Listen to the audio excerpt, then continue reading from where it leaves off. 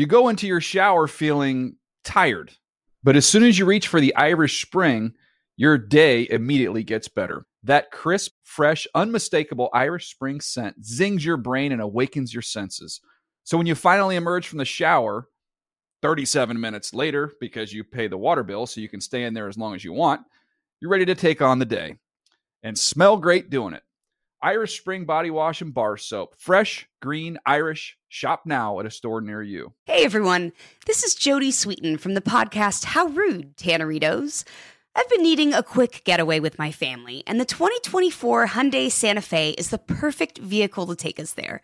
It has standard third-row seating, so I'm able to pack my entire family, plus pets, in the car, while also having enough room for our camping essentials. Available H-Track all-wheel drive will get us through any dirt trails, and available dual wireless charging pads will ensure we never have to worry about getting stuck with a dead phone in the middle of nowhere. Visit HyundaiUSA.com or call 562-314-4603 for more details. Hyundai, there's joy in every journey. You know that feeling when you walk into your home, take a deep breath, and feel new? Well, that's what it's like to use Clorox Scentiva. Because Clorox Scentiva smells like coconut, cleans like Clorox, and feels like energy.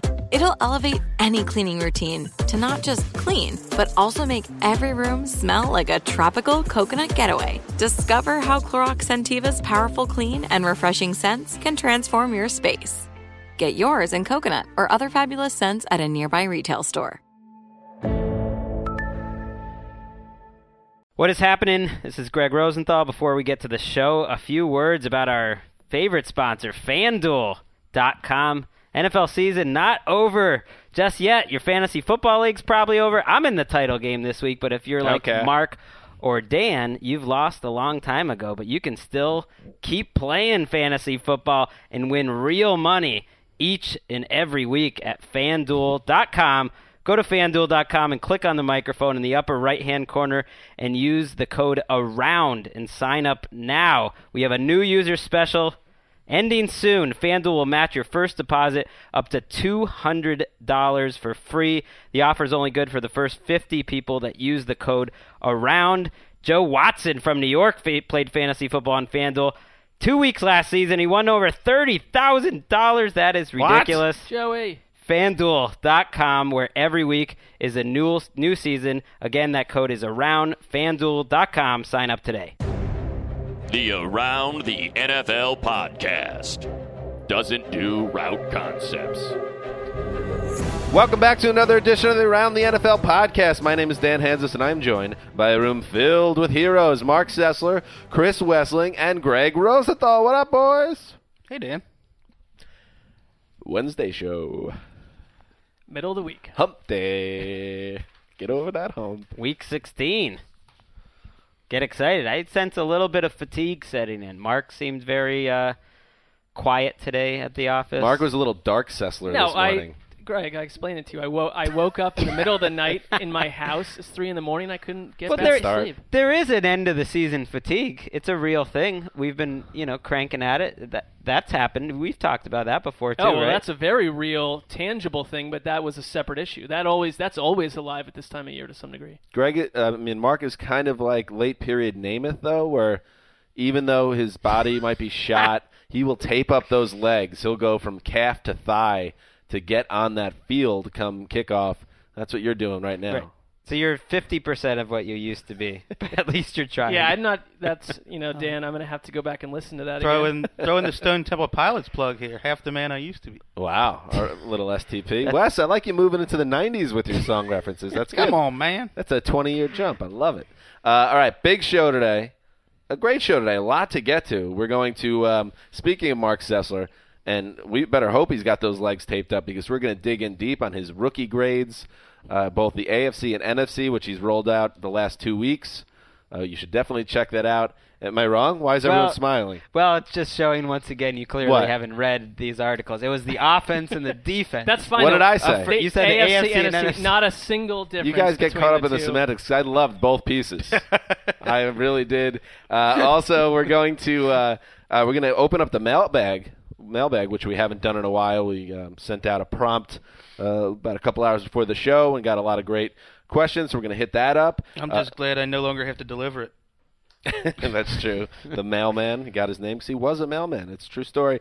We're also going to hit on that scorcher Thursday night game between the Tennessee Titans and the Jacksonville Jaguars. So we're going to do all that. But before we get into those aspects of the show, we're going to start by saying hello to TD behind the glass. How are you, buddy? What's going on, guys? Mark, you have a rookie grade for me?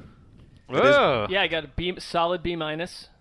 But you weren't a first-round pick, so that's fine. You actually over-delivered. Mark only graded the first-round picks. He only graded the first round. Wait, what round are we talking for TD? TD was 4th round, which, by the way, you had some off-the-field issues that scared probably 25 teams away. Some baggage. You were a second-rounder that dropped to the 4th. That's what he's saying. There were some negative reports, mixed reports, I would say, from other executives, league executives. Look, you got to Dave get out. Damashek being one of them. You got to get out of the trainer's room. This missing practice because of sniffles thing. Yeah, it's true. You can't make the club in the tub, my friend. You should not have asked, basically. Anyway, let's love you, TD. Merry Christmas. Let's do some news. NASCAR Trout, deep Scooby right, F short, switch salt swirl. I'm ready to play, guys. I don't know about you guys. I love it. All right, we'll start in Dallas, where the big injury news of the week revolves around running back DeMarco Murray, the league's leading rusher, who suffered a fractured bone in his hand late in Sunday night's win over the Eagles, underwent surgery on the hand Monday, and by Wednesday was on the practice field in some semblance. I think he was officially listed as DNP, but he was doing some work on the side, so it appears from everything we're hearing that the Cowboys have not abandoned the idea of DeMarco Murray playing on Sunday in a huge game against the Colts. So, gentlemen, first of all, none of us are doctors, but does it seem a little strange that someone would have surgery, a running back would have surgery on his hand on Monday and then play on Sunday? We've heard some examples of this happening before. Emmitt Smith was one. I forget the other one. And generally, Terrell Owens was another. A player usually misses 1 week and maybe they can get back for the next game. Emmitt Smith, a different category of human being, though. I don't know. I played through some crazy, crazy stuff. I think that's true. I mean, Murray has been a guy that's been injury prone. It's a good call. I think one thing to keep in mind, though, is, and I believe Jerry Jones said it, that the Cowboys, in his opinion, have the deepest backfield in terms of depth. Their backfield is something that he thinks is the deepest for this team. So Joseph Randle can do some damage. So, we don't necessarily have to give DeMarco Murray the ball 30 times. You have some other guys you can lean on here. I'm dubious of that. I don't agree with Jerry Jones that this is one of their deepest positions. I think it's a huge, huge drop-off from DeMarco Murray to Joseph Randle. It is a crazy profession that you have hand surgery on Monday, and your profession is literally to do an athletic feat with your hands, and he's out there on practice field. We saw him making one-handed catches today. They listed it didn't have practice, but he's running around making one-handed catches. Imagine if TD had hand surgery Monday, he'd be out the whole week. What about decade?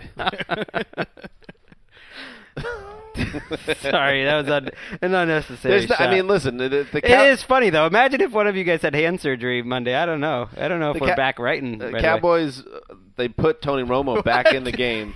What do you take us for? We wouldn't be able to come to work and hunt and peck at a type. I don't know. You only got one hand there. I had a day where I did 11 posts with a concussion. That's true.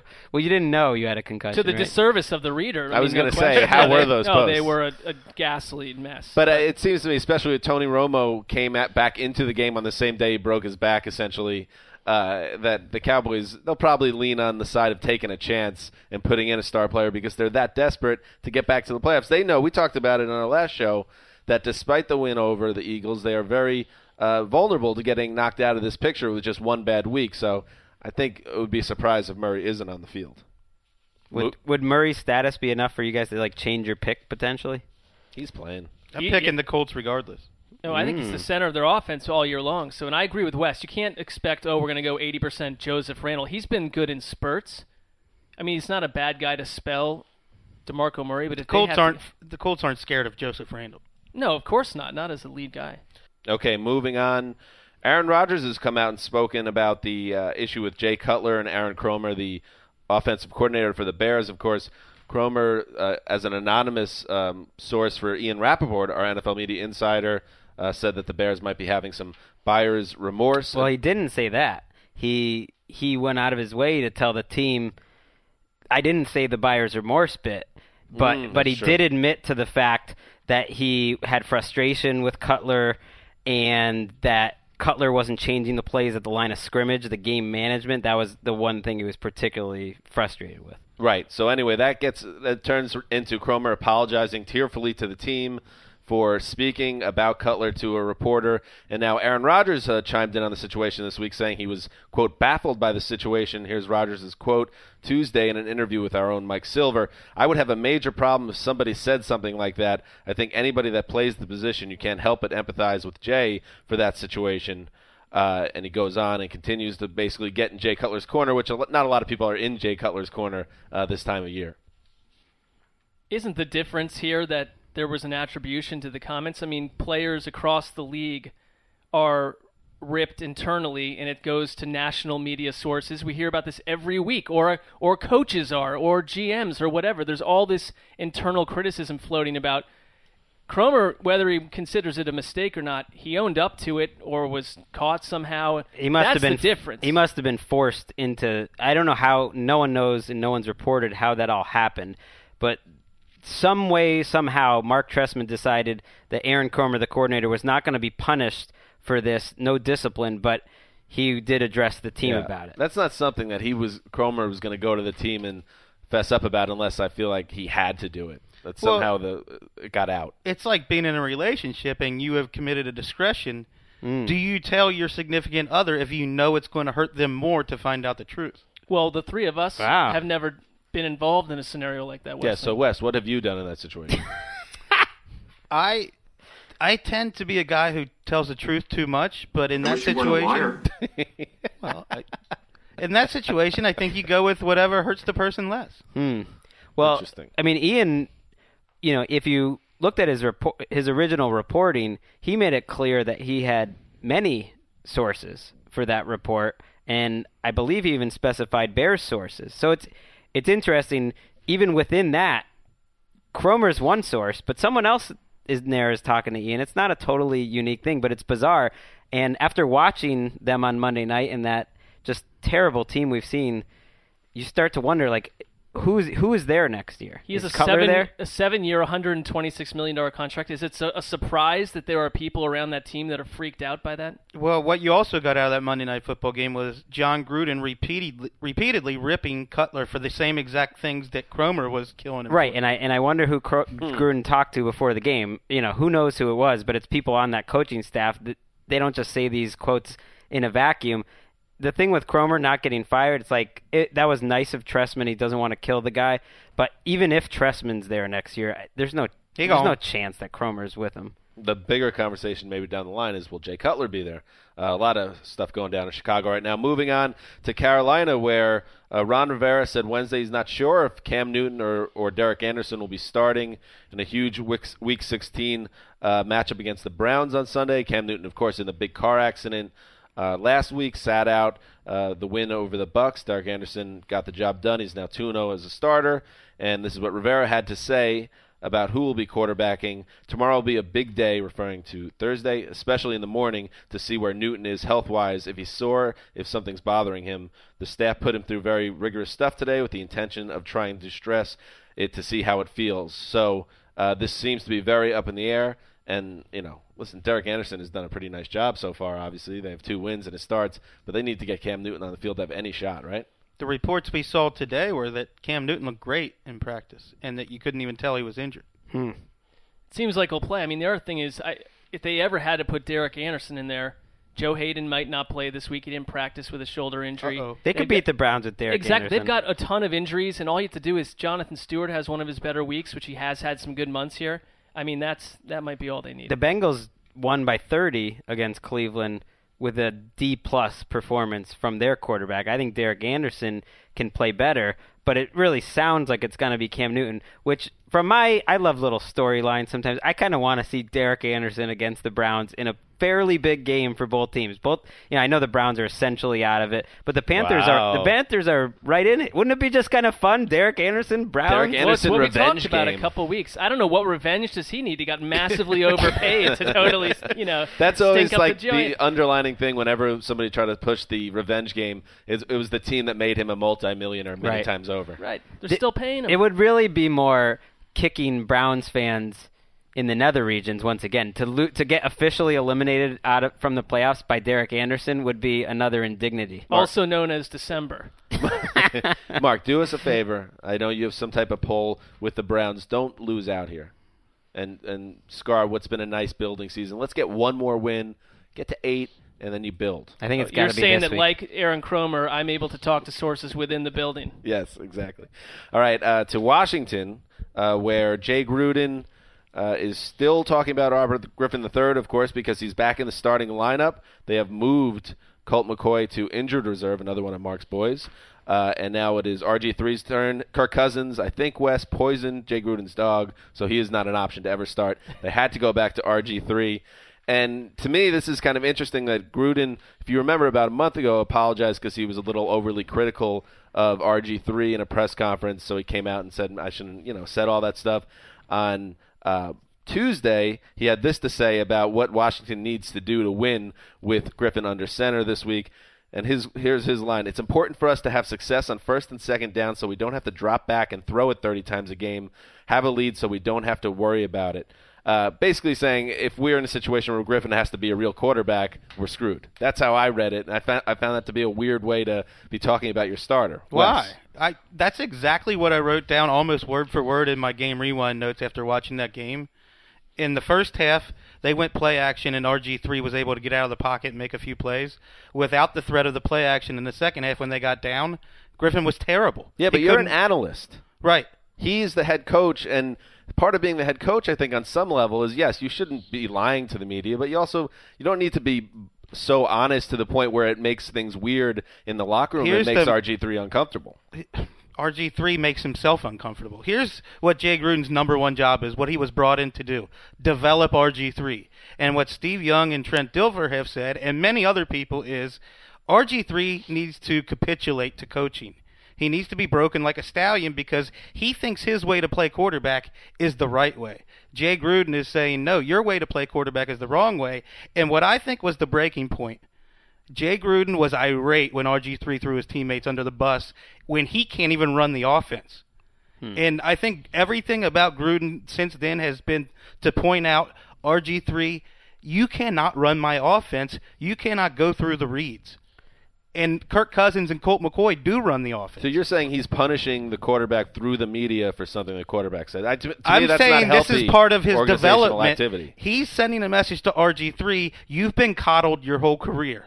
Unless you break yourself down and build yourself up and do what an NFL quarterback needs to do, then you're not going to be successful in this league. I think what he said this week was harmless. And coaches around the league say that every week about their quarterbacks, about young quarterbacks, that we want to play with the lead. We want to stay out of third and longs. That's what everyone says. That's with young quarterbacks. It seemed like a very benign comment that people were jumping on because of the previous back and forth. Well, the whole kerfuffle started because Mike Jones from the Washington Post phrased a tweet in a way that sounded a lot more poisonous than it was. Right. If you read the whole quote, he has a big preamble about what young quarterbacks need to do and different great quarterbacks that have struggled over time. It's like what he said is what they always say. Oh, stay out of. It's kind of just coach speak. But I mean, I think you're right, Greg. The thing is that it was another episode of Gruden going to the well and discussing RG3 to reporters. And well, maybe I think Wesleyan, you think he's refreshing for the way he's talks. I don't think he's refreshing. Well, you said that downstairs, so that's why I thought that you think that. I did? Yeah, many times you said it's refreshing to hear a coach speak honestly about his player this way. I don't think that's the heart of the matter, though. For me, the heart of the matter is he thinks that this is the way to develop RG3. But why can this effective breaking down and coaching not happen inside team walls? Why do the reporters need to know about this? I think that taking it public as a way to first of all, show the team that he's not playing favorites, that RG3's been favored by management all along. He's been best friends with Daniel Snyder, and RG3's gotten away with a lot of stuff. And I think this is his way of saying to RG3, look, you have to do what I tell you to do. Your way of quarterbacking is wrong. And I think by going to the media, that's the way to kind of – RG3 has a reputation as a bit operatic, a bit of a diva, and I think this is part of breaking that down. Here's the thing, though. Maybe he responds to that more than other things. We've seen reports, though, that Gruden doesn't want anything to do with RG3 in the future. And with 2 games left in a lost season, he's not looking, if that's the truth, he's not looking to grow RG3 as a player. It feels like to me he's trying to stick it to the guy. That's my sense, that he doesn't see RG3 as a long-term project that he wants to attach himself to. I do think there's a part of sticking it to him for that, throwing your teammates under the bus when you can't even operate the offense. Fair. I think that really rankled Jay Gruden. Right. All right. Okay to have a little fire and a little attitude. You shouldn't have bleeped out the F-bomb there. That was Andrew Luck. He agrees with me. That was a very spirited debate. I love it. All right. A lot of heat. TD, very good. Well, you didn't, not one Bunsen burner blowtorch. I know. That's why I had Andrew Luck. Okay. Moving on. Reggie Wayne.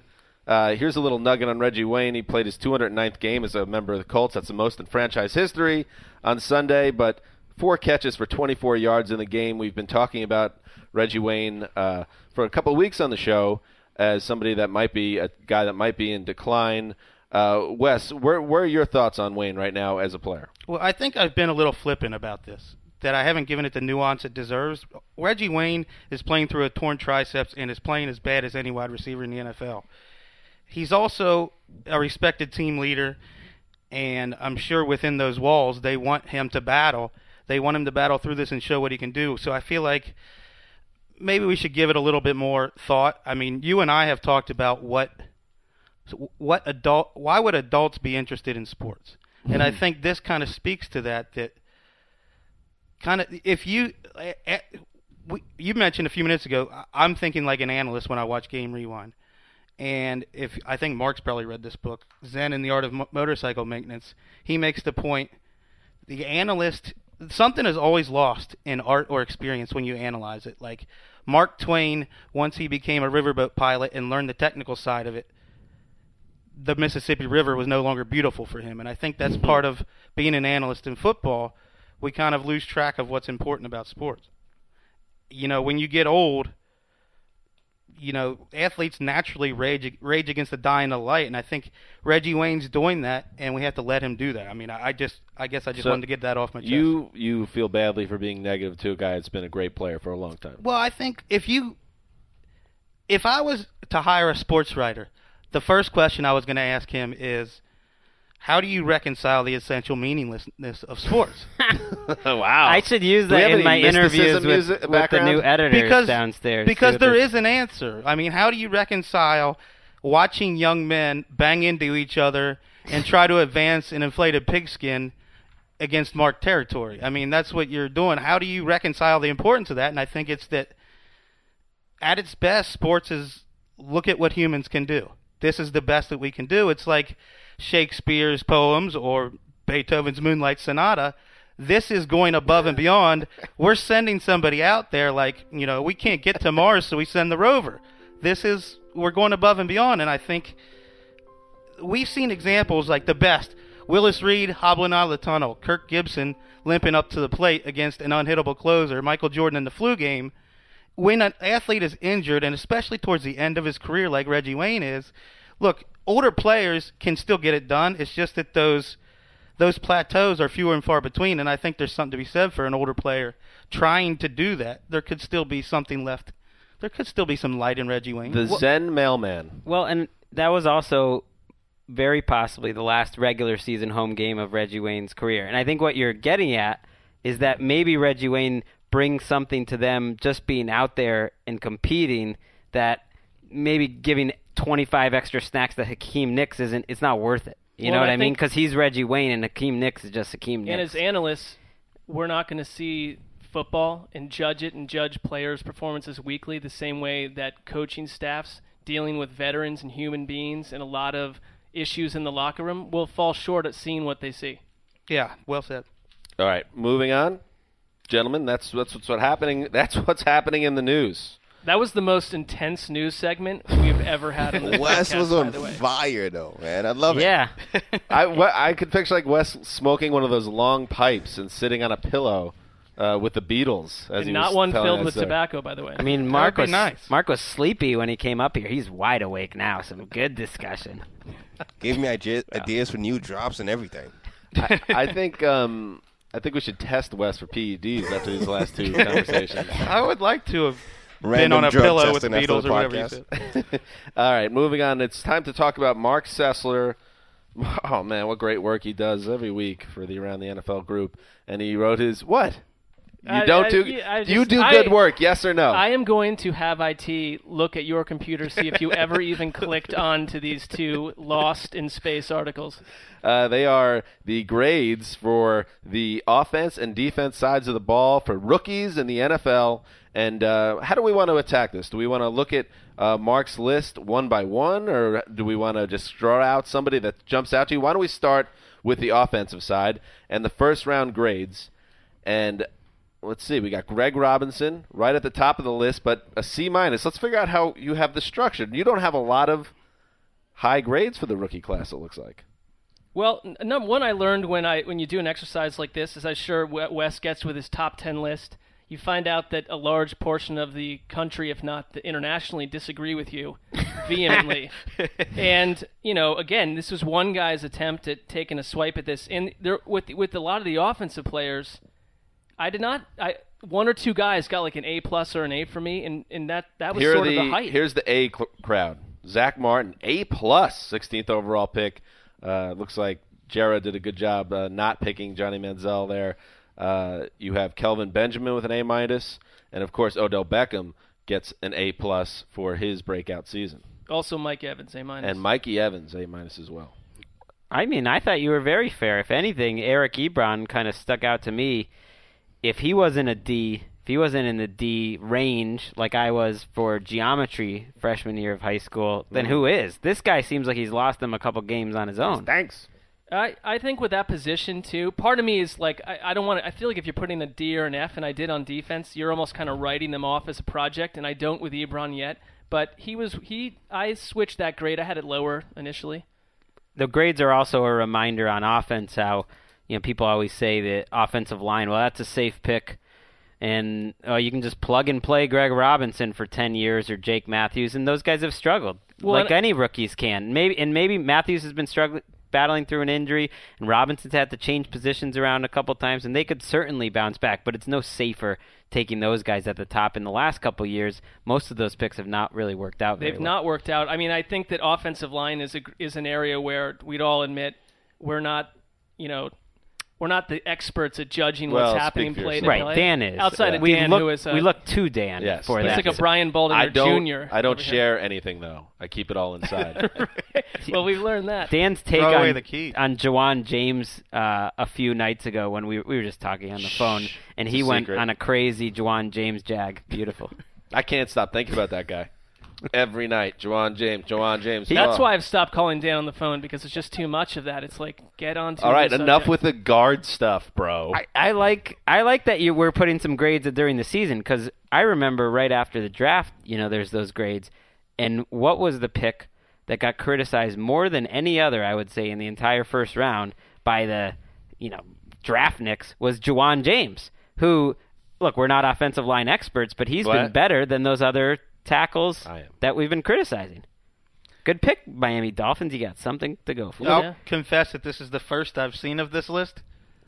Wow, you guys on offense? Well, we could go to defense. But I just want to say that my one takeaway is that I would not change a single grade. Mark did a heck of a job. You just looked at it for 5 seconds, literally. I looked at the grades. Are you that on fire that you're speed reading now? Yeah.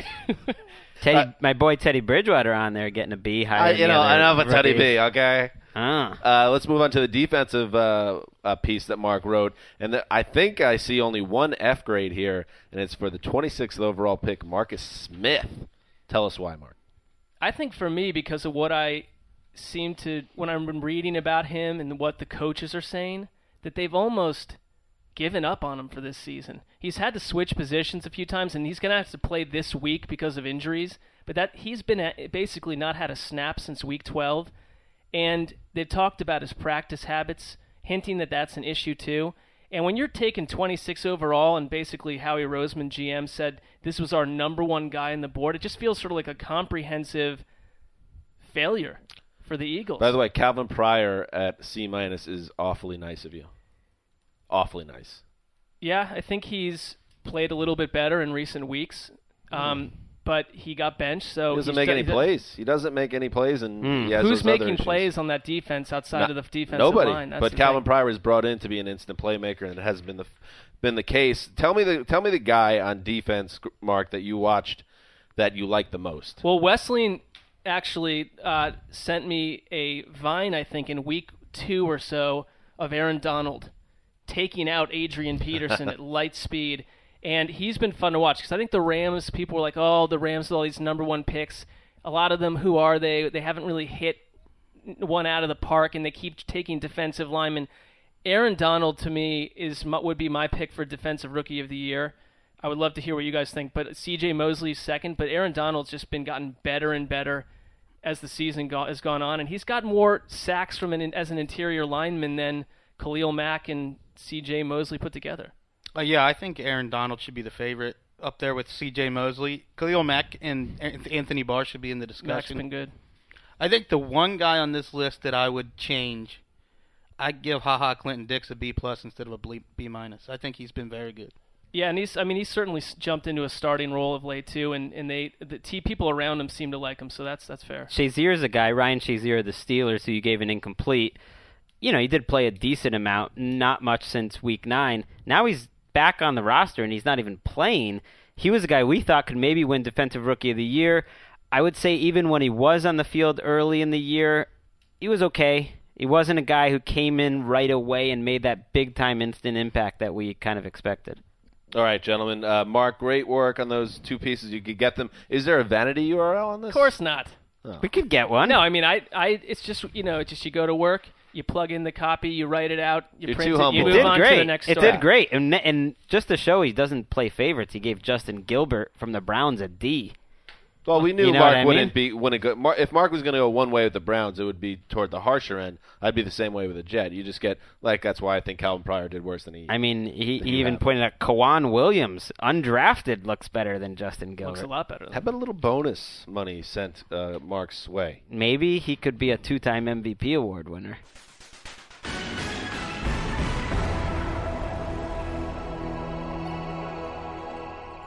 All right, so before we move on, our boss, Greg Rosenthal, had to step out of the studio because big news out of Chicago where the Bears, according to NFL media insider Ian Rappaport, have benched Jay Cutler for Jimmy Clausen. According to two sources informed of the situation.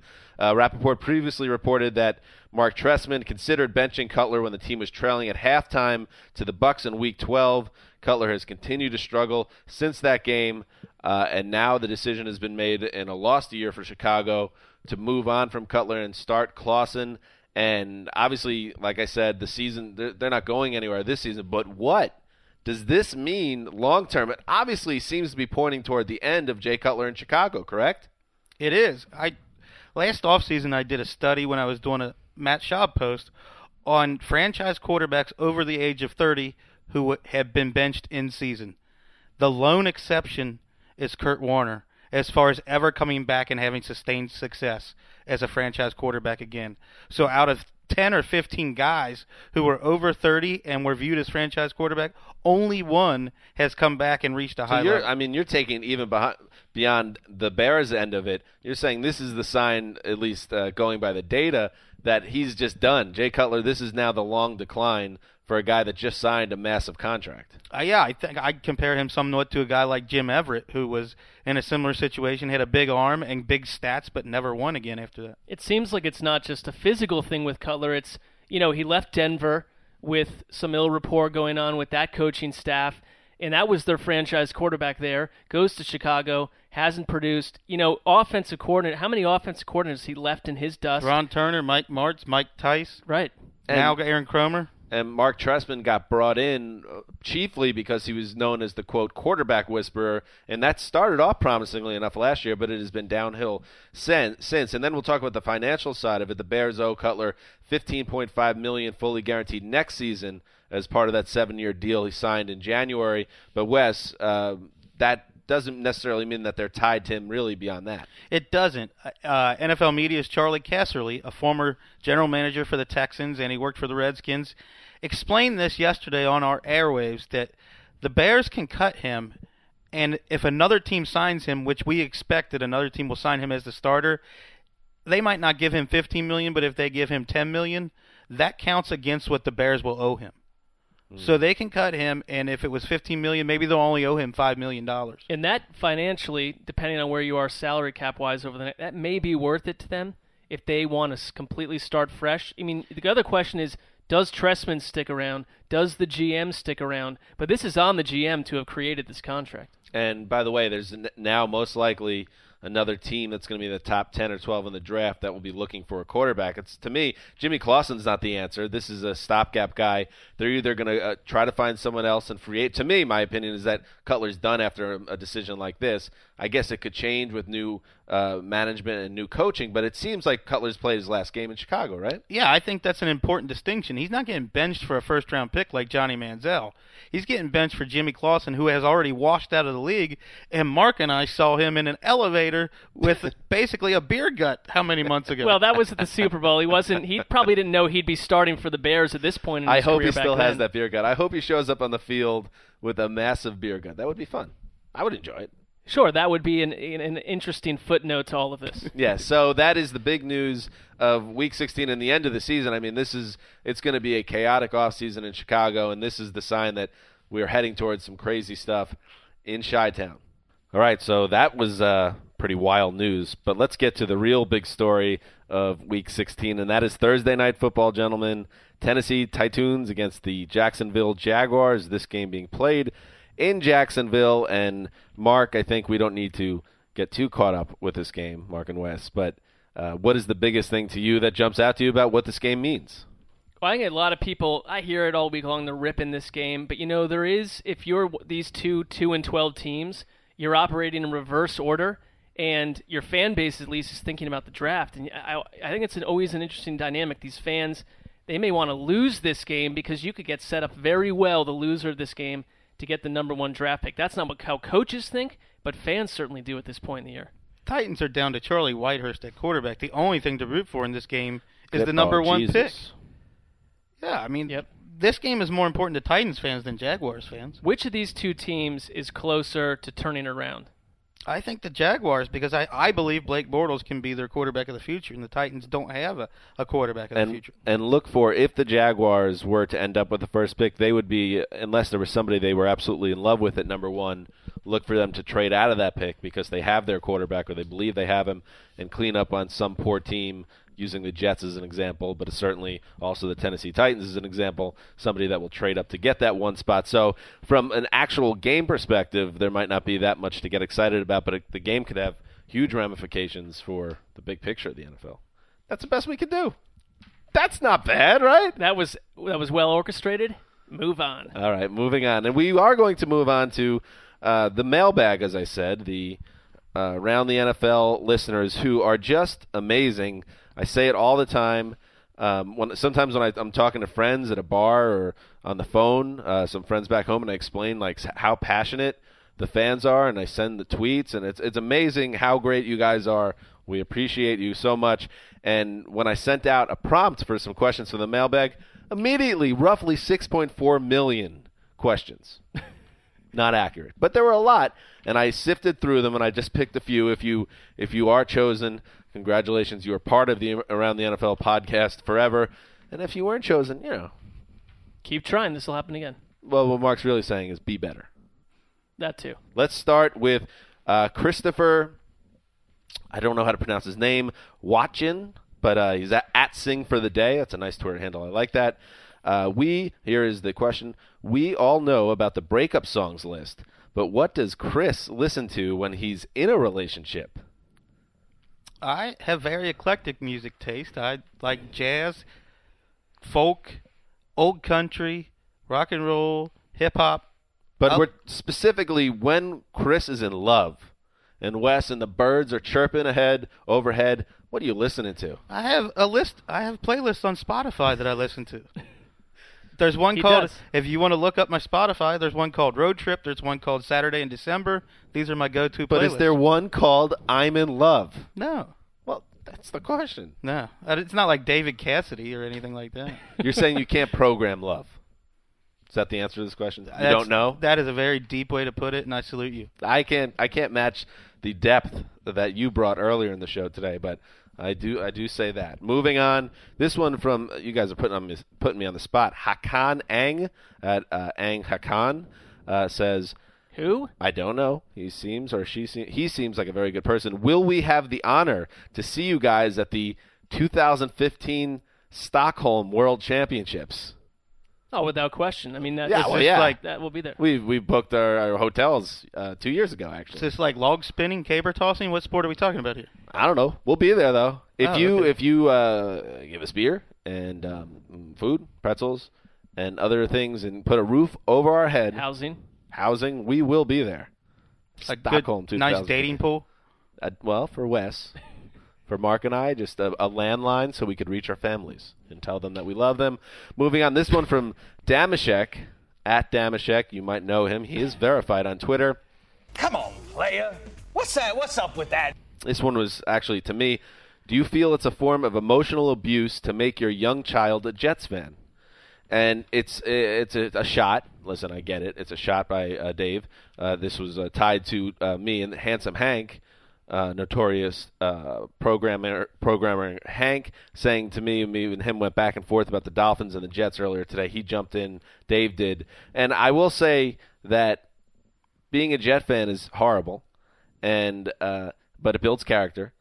But when my son was born, when Jack was born, and I think I told you the story in the podcast, when I got some Jets pajamas and stuff for him, it did cross my mind, do I want to put him through this? Is there any light at the end of the tunnel? Ultimately, I said I got to take him along with me because otherwise, that's empty and hollow. And what if the Jets became great and my son missed out on that? So that's why I'm sticking with him. Jack's being raised in L.A., and soon he will have his own team to root for. Well, that's something I need to battle, too. There are a lot of battles on that front. But, yes, I've thought about it, but he's going to be a Jets fan if I have something to do with it. Here's a good question to the group. Do you think Antonio Gates is a Hall of Famer? Yes. I would agree with that. I don't know why I can't put myself in that club. I know that last 2 seasons also, if he has one more great season, but he's kind of trailed off the last 2 years in a row. And I've never looked at him the way I look at like Gronk, even when he was maybe at his apex. Gronk's the greatest tight end in history. Potentially, yeah. But I don't see Gates as quite that player. Mind-blowing stat on Gronk? Yes. I believe he has 54 touchdowns in 56 games. It took Tony Gonzalez twice as many games to get to that touchdown rate. Unbelievable.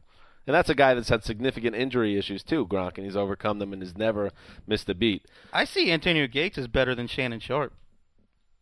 Yeah, I guess you could say that.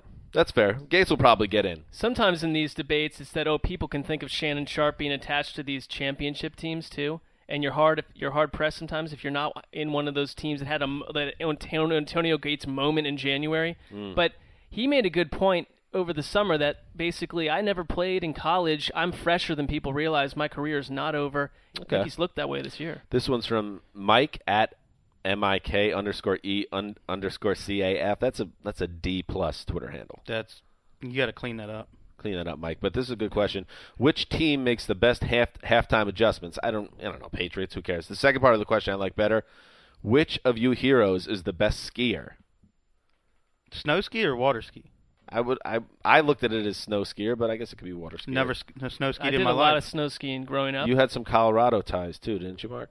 And never actually skied when I was in Colorado, but would ski in like the Badlands of Vermont.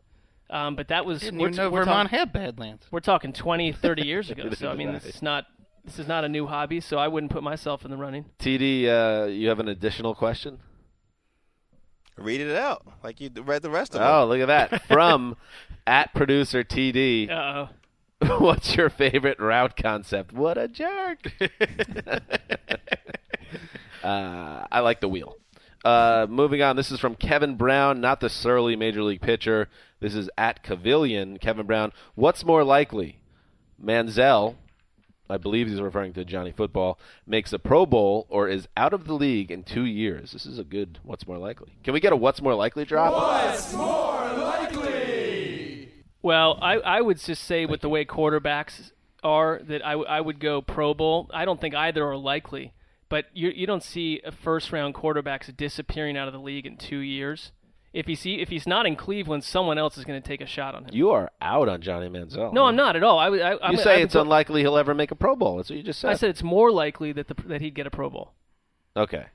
I misheard you then. I apologize. Yeah, I don't think any quarterback, unless they are an undrafted nobody, is out of the league in 2 years. Yeah. Even Brandon Whedon got another Cole job. McCoy's still floating around. Tim Tebow, 3 years. Yeah. Tim Tebow, the only thing that's a little bit like Manziel is the high-octane like media factor involved. But Tebow... Gimmick offense. I would say that Manziel has some quarterbacking gifts that Tebow does not. I agree with that. But he has been mentioned in the same breath with Tebow by critics. Right. I am going to refrain from an answer on that one because I don't like either choice. Okay. That seems a little extremist. It's a little extremist in the question asking, if you ask me. Well, he said what's more likely. It's not like saying what's going to happen. But, listen, I think we're going to survive. We move on to Tom Marshall at Red Zone UK. No, Tom Marshall's from the UK, so it's not Tommy. It's this isn't Tommy. Oh, hello, Thomas. This isn't the guy who won $30,000. Maybe. I assume at this point everyone has won $30,000 off FanDuel except for us in this room. And by the way, I've gotten your tweets, everyone from overseas, on FanDuel. I guess you have no access to it if you're not from the United States. I don't know. Tough cookies. I didn't know that either until I started getting your tweets. It's great service, though, that FanDuel. This is from Tom Marshall. With the season end near, can you, and quote, fork the career of a player or two? Reggie Wayne and MJD for me, Tom says, and those seem like fair choices. Two guys, once great players that seem. Sorry to bring up Reggie Wayne, Wes, by the way. I apologize. I feel like I'm being evasive in this whole question and answer section, but I have always been philosophically opposed to fans and media telling a player when his career is done. So I don't want any part of this. I liked Wes, who just had hardcore opinions. This softer version of Wes doesn't. I've always thought this. I remember when sports writers were telling Dan Marino to hang him up, and I'm like, who do you think you are? All right, put it this way. I'll rephrase the question. I said it downstairs.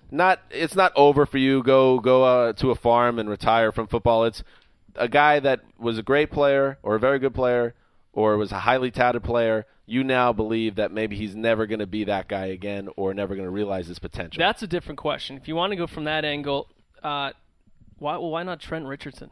Okay. Certainly fair. First-round pick. Is that guy in the league next year? Yes. But, I mean, I don't think any team can look at him at this point, whether it's the Colts or otherwise, as anything other than one of your rotational backs, maybe a backup. Do you want to put a high-octane sandwich on that? I think he gets cut next summer. When and doesn't play in the league next year? I just got a bit of a Sessler. I would bet you a sandwich on that. I don't bet. It's just a wager. I'll wager. Proposition. I'll wager. Proposition. Thank you. Yeah, he'll be in the league next year. I have an answer now that you rephrased the question. Okay. Andre Johnson. Okay, has clearly been bypassed by DeAndre Hopkins. I believe Hopkins has the greatest percent of his team's receiving yards of any receiver in the league. But the one thing I'll say about Johnson, I'm not sure that he's all the way in mentally there either. Oh, I think he is. Yeah. Mine would be Wes Welker of the Broncos. I think that this is something maybe over the past 2 years we've seen because he's had the health issues, but he's become a human 6-yard gain receiver. I mean, which would be great for Trent Richardson. He catches it. That's twice as T-Rich. He catches it, and he just seems to be. He can't shed anybody anymore. Has no real acceleration. So I think Welker. We've seen the best of Welker, and I don't know what his future holds. So that is that question. Wes, sorry to get so negative. This one kind of. I'll look toward the glass on this one from Tom at Budgie is here. Why aren't there more gold standard cameos, TD? Well, it's a whole production team we have back here, and Gold Standard is a busy man, very bright young man, working on some great things, and he comes up here when he can, and we have a whole team, though. It's not just Gold Standard. We have Z Drizzle. We have Rob C. We have, social media Mike, K. Rich, so we got a whole team, but He's busy working on some good things, and hopefully he'll be back here. 'Cause you know me, I love my days off. So we know you do. Since we're here, TD, one more toward you, Adam Thompson. Thompson A, 2006. I like this part of the show. Odds that Megatron averages 8 TDs over the next 2 games to make Black Tie look like a genius. Black Tie, of course, predicted 25 touchdowns for Calvin Johnson. I'm crazy for predicting that the best wide receiver of our generation was going to have a career year and break records. No, a historic year, yeah. Well, you got it wrong. Sorry, dude. It's over. Yeah. Does Matthew Stafford even have 25 TDs? I don't even close. This one from an injury, though. A couple more from Mitch. Who do you consider better at their respective position, Watt or Rodgers? Real quick, guys. Watt. He's the best at any position. I'll go Rodgers because I think that's the hardest position in sports. And finally, is he saying compared to his peers? Yeah, at their position. I think that's Watt. And finally, Sam Brown at Mr. Sam Brown. Mark, this is for you. And you got to be honest. We're in the trust tree. Okay. Have the Cleveland Browns ever made you shed a tear? Yes. Specifically? Not the drive. You are a factory of sadness! Oh, that'll be fine. The timing. After the fumble, I was in 7th grade when the fumble happened, and I could not quite comprehend that it was real. And there were rumors the next day that the refs were going to reverse some call, and it didn't. That was just garbage. Didn't happen. I was probably 12. And you cried? Yeah. Yeah.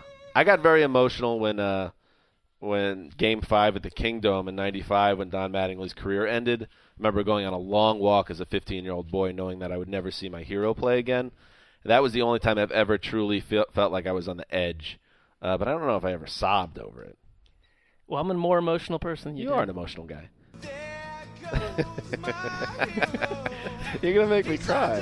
Donnie Ball game. All right, that's it for thank you again for everyone sending in your questions. That's Wednesday's edition of the Around the NFL podcast. We will be back on Thursday, where we'll break down that powerhouse Thursday night game and then get into all the Sunday action. And I'm sure dig in a little bit more on the Jay Cutler situation, which is pretty wild. This is Dan Hansa signing off for Quiet Storm, the mailman, the boss, and TD behind the glass.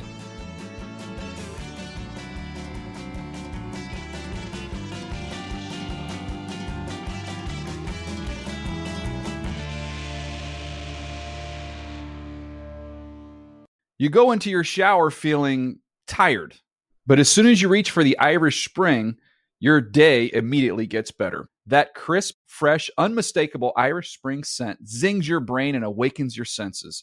So when you finally emerge from the shower, 37 minutes later, because you pay the water bill so you can stay in there as long as you want, you're ready to take on the day and smell great doing it.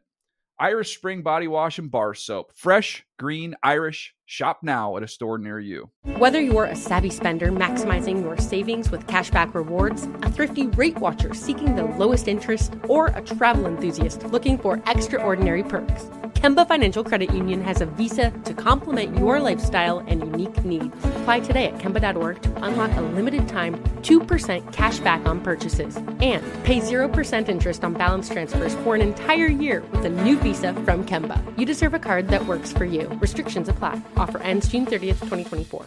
Looking for a fabulous fashion brand that celebrates you? Then look no further than Boston Proper, where styles are designed with you in mind, so you can look and feel amazing, no matter the day, season, or occasion. At BostonProper.com, you'll find fashion that knows you best. For over 30 years, Boston Proper has been the fashion destination for confident women who want to elevate their look with unique, sophisticated clothing at affordable prices. Visit BostonProper.com today. Boston Proper. Wear it like no one else.